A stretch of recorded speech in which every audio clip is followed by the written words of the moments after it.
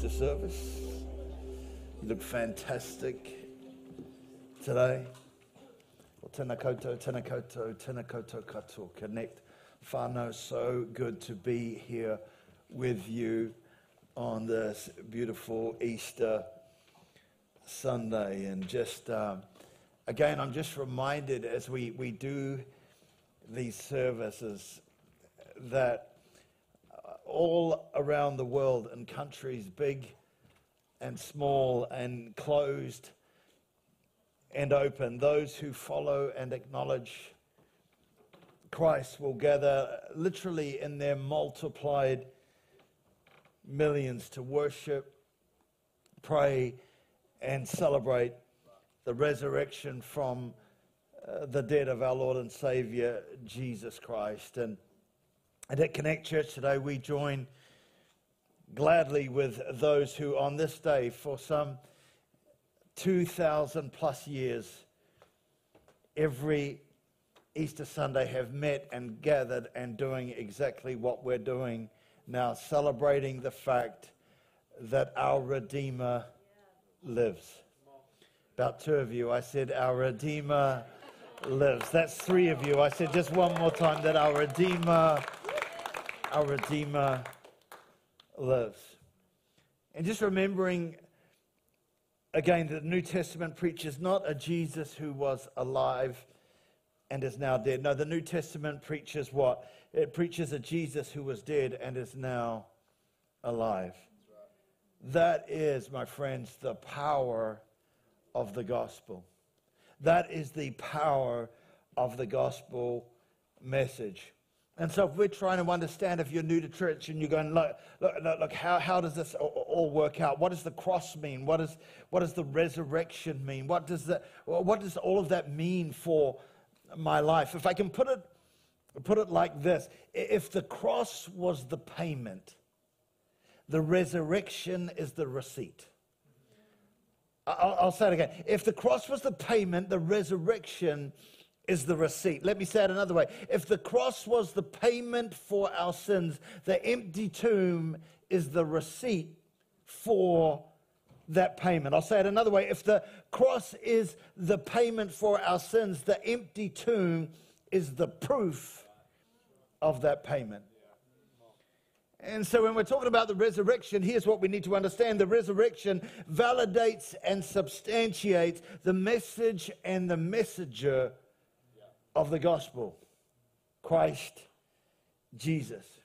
And what does the resurrection do? I know what it's done in my life, and I know this room is full of stories. This is our third service today, and again, just in each one of those services, there are so many stories of what God has done, of how He's come through at moments in our lives when we didn't know how we were going to make it or how we were going to get through. That's what resurrection life does. What does it do? It turns tragedy into triumph.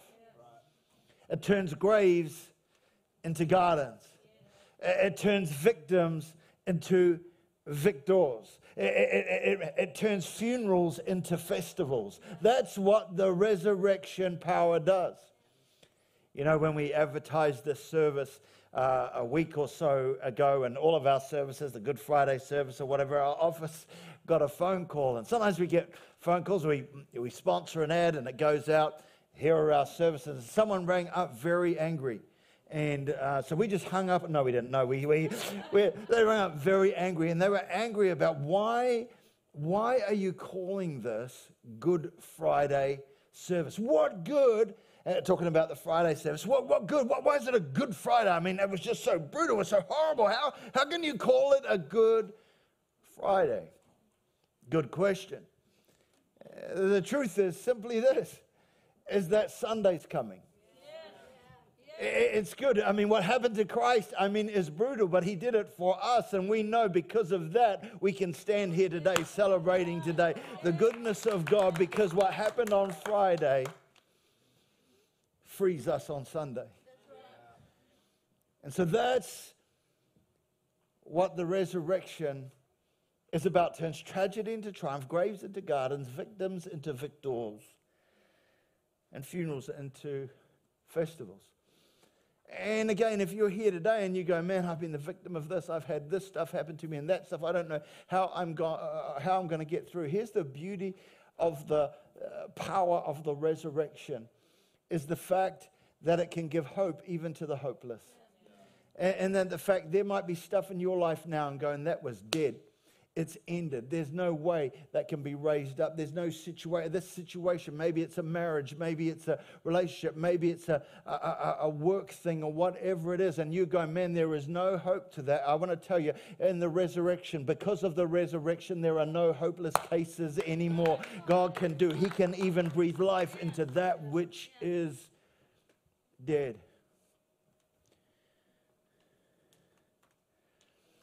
I want to tell you today that the disciples thought Jesus had failed on Friday,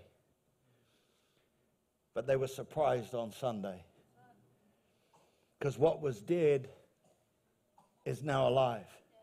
What seemed hopeless was now hopeful.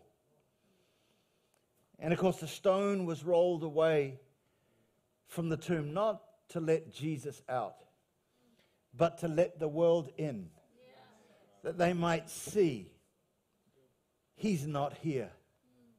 He is risen. He is risen indeed. Come on, somebody give Jesus some praise in the house.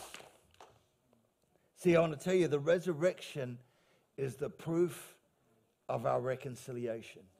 The resurrection is the proof of our reconciliation, that the relationship between man and God has been reconciled. This is the power of the gospel. And I want to tell you, I'm not ashamed of this gospel, for it is the power of God unto salvation for all who believe. This gospel has changed my life. This gospel has changed me completely from the person that I was.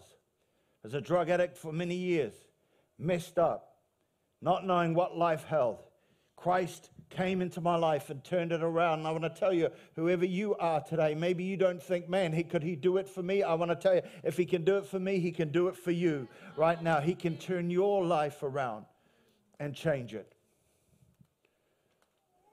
This is the power of the gospel. The great apostle Paul said this. Now, brothers and sisters, I want to remind you of the gospel I preached to you. By this gospel, and I want to make it clear, there is no other gospel. That's right. By this gospel, you are saved. What is the gospel that he's talking about? Well, he goes on to say this. He says, for I delivered to you, first of all, that which I also received. And so Paul's saying here, that which I have received, I'm now delivering to you. You've got to understand, Paul didn't make up the gospel. He didn't invent the gospel. He received it. He received it. A lot of people in today's world are trying to make up their own gospel. We need to find a gospel that suits our world and how we are not to make up our own gospel. The preacher is preaching right now. We're to receive that which God has given. Paul received the gospel and then delivered it to the people.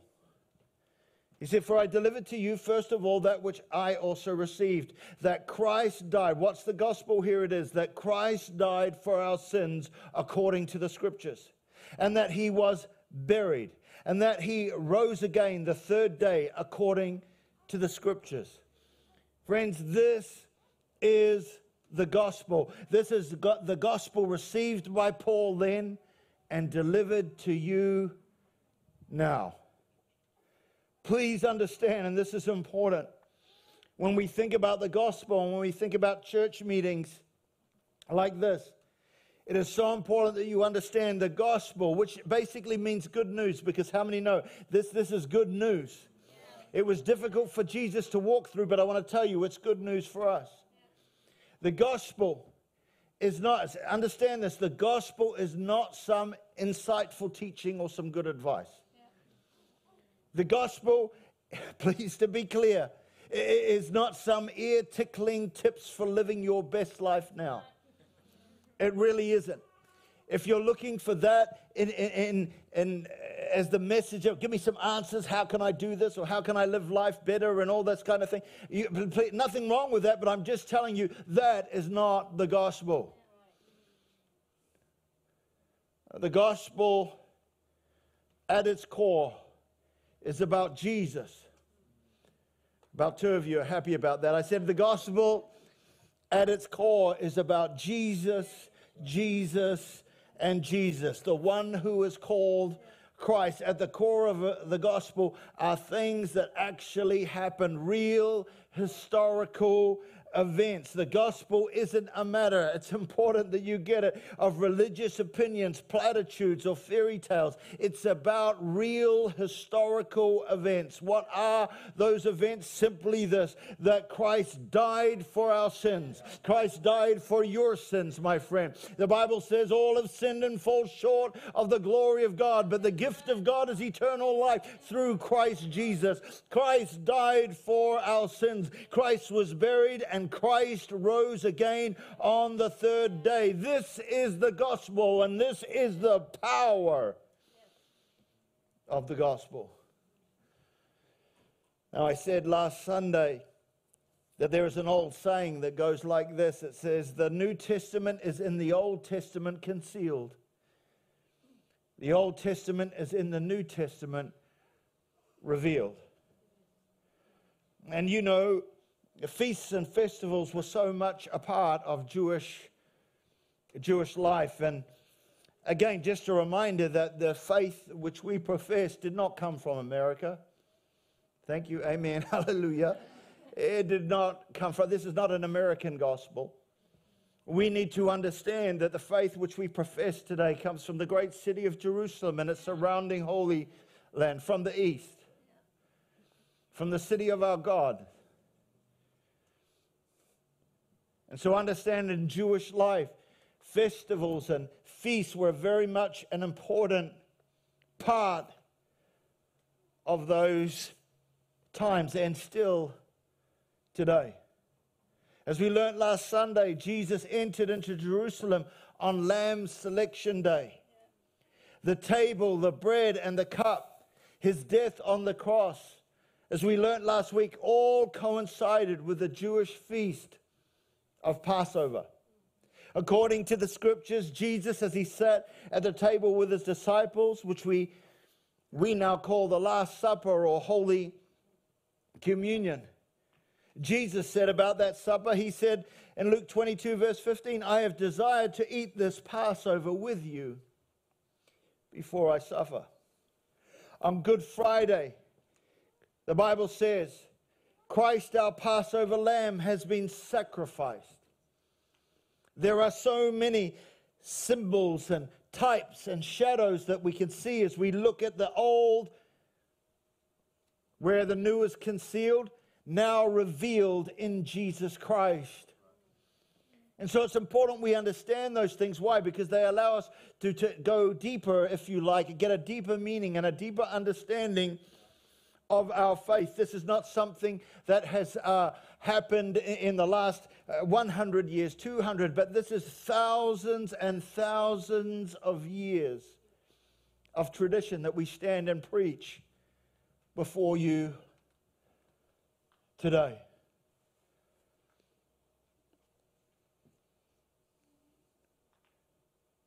There is so much that is concealed that is now revealed in Christ.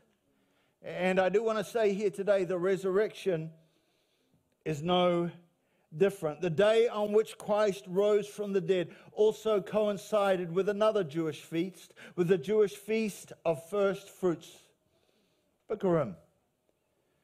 And on that day, please understand, for the Jew who had just gone through Passover, a very big shift takes place in their thinking.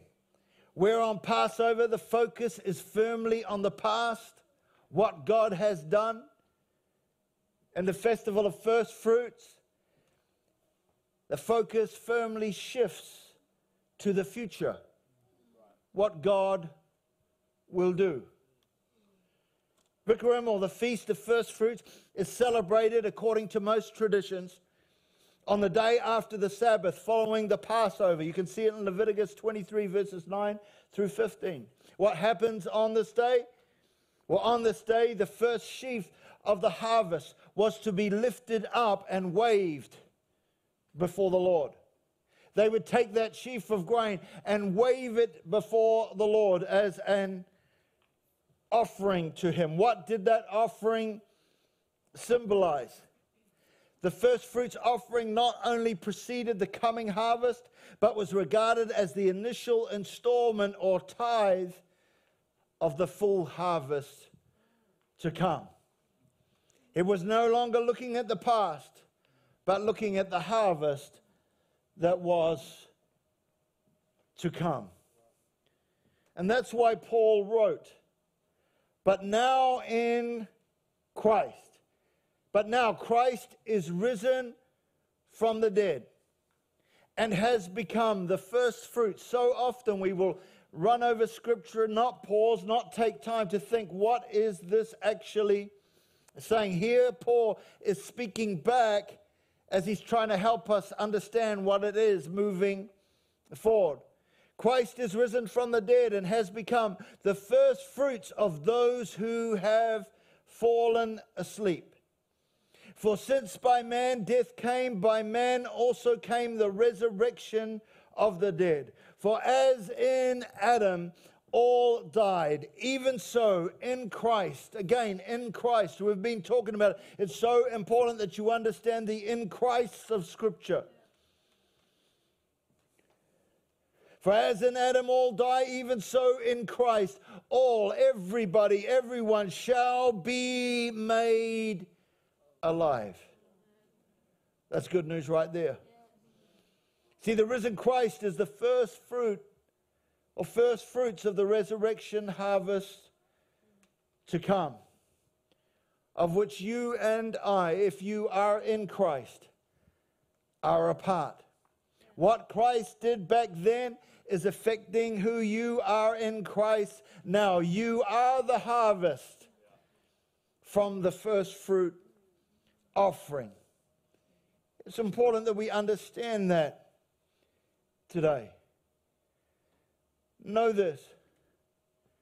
Because of that offering, because He rose as a first fruits offering, because He rose, we can rise. Because He got up, you can get up.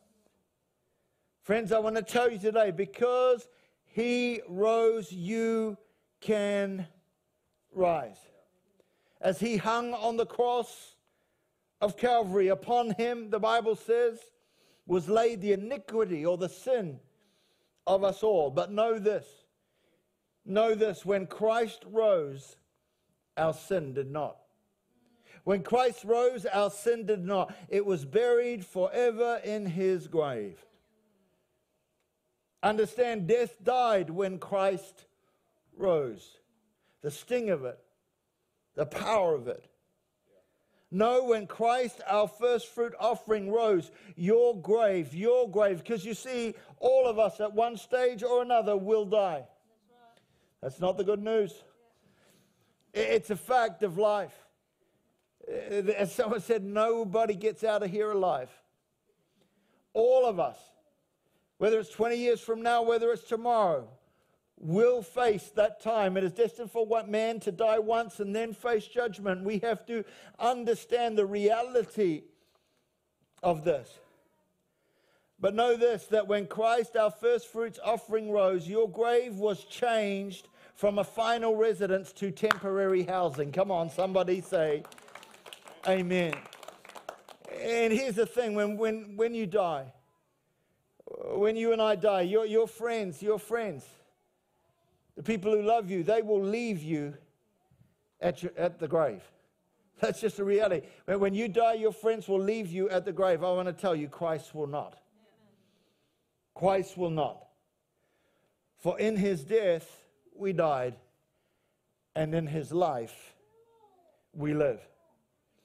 Jesus, speaking to Lazarus' sister Martha, said this. He said, I am the resurrection and the life. Whoever Friends, I want to tell you today, this is not an exclusive club. I want to tell you this is for the whoever's are out there. You might be saying here today, could God ever love a person like me? Would God ever give his life for me? I want to tell you he gave his life for whoever. Whoever believes in me, though he die, yet shall he live. And everyone in the Greek means everyone. Everyone who lives and believes in me shall never die. And then he asked this question to Martha, do you believe this? As Jesus asked Martha then, I want to ask you now. Do you believe this? Hallelujah. My microphone's not working. Do you, come on somebody, do you believe this? Do you receive this today? You've got to know that Christ's resurrection is the chain-snapping, bondage-breaking, life-giving power of the gospel, friend. And so the challenge for us here today is simply, where are you at with this resurrected Christ? If you died today, where would you spend eternity?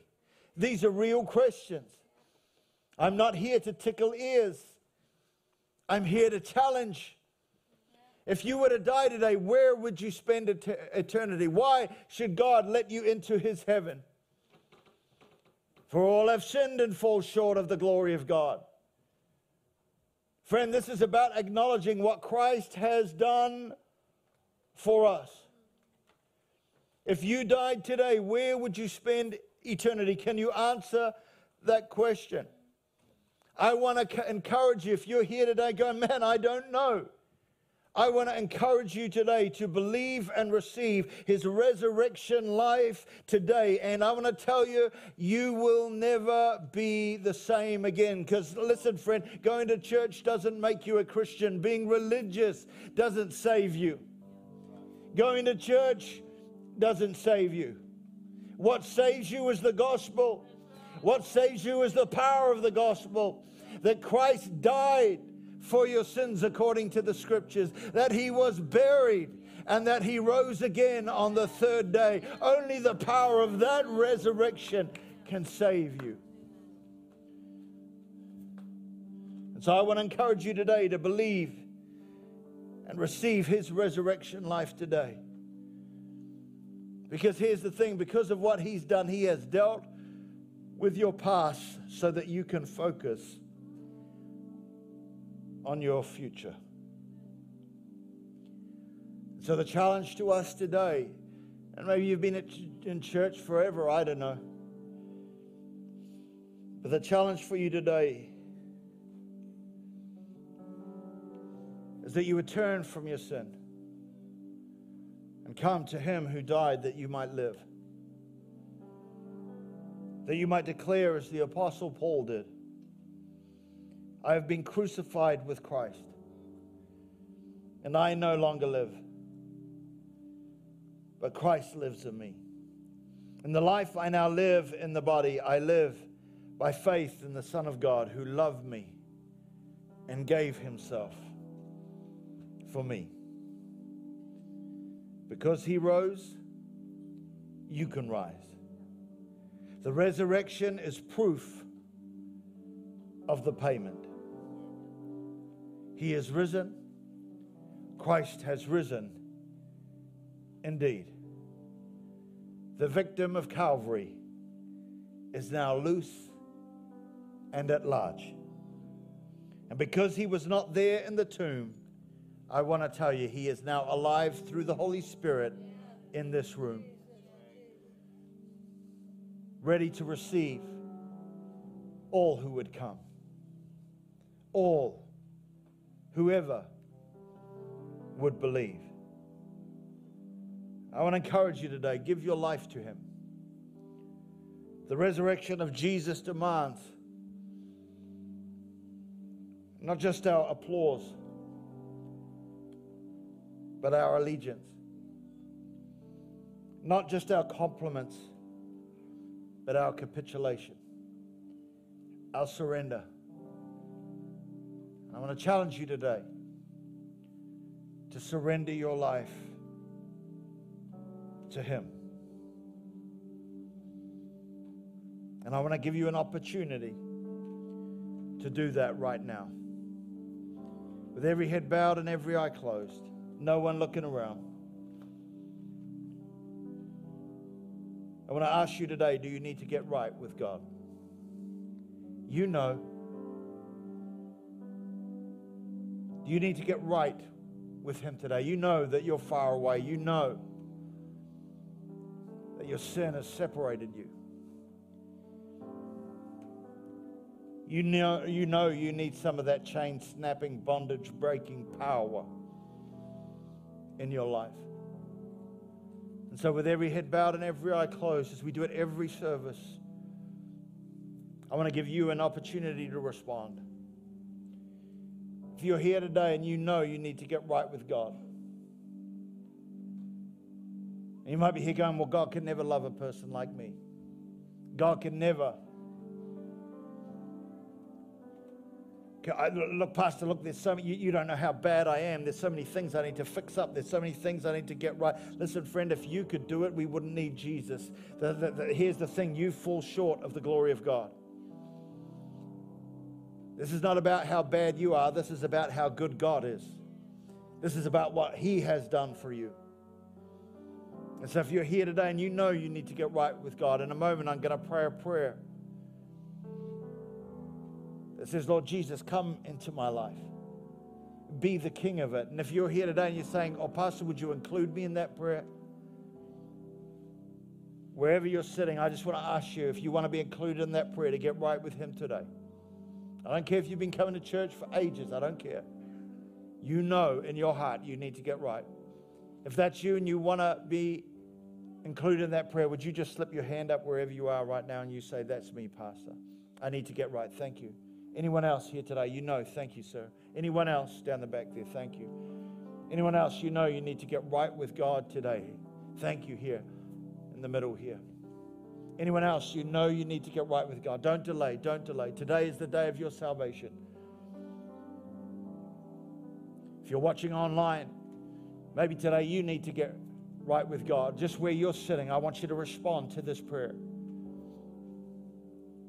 We're going to pray this together for those and with those who put their hands up. I want you to repeat after me. Lord Jesus, I come to you today, a sinner in desperate need of a Savior. Today, I turn from my sin and turn towards God. Be my King and my Lord from this day forth. In Jesus' name, amen. Can we put our hands together for all those who said yes to Jesus today?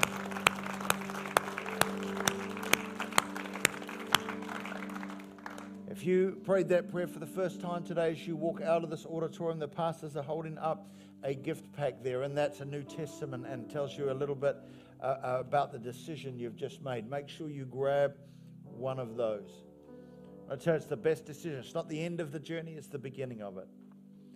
Begin the walk today. And follow Him with all your heart, soul, mind, and strength. Thank you for making that decision. Heaven rejoices with you in that.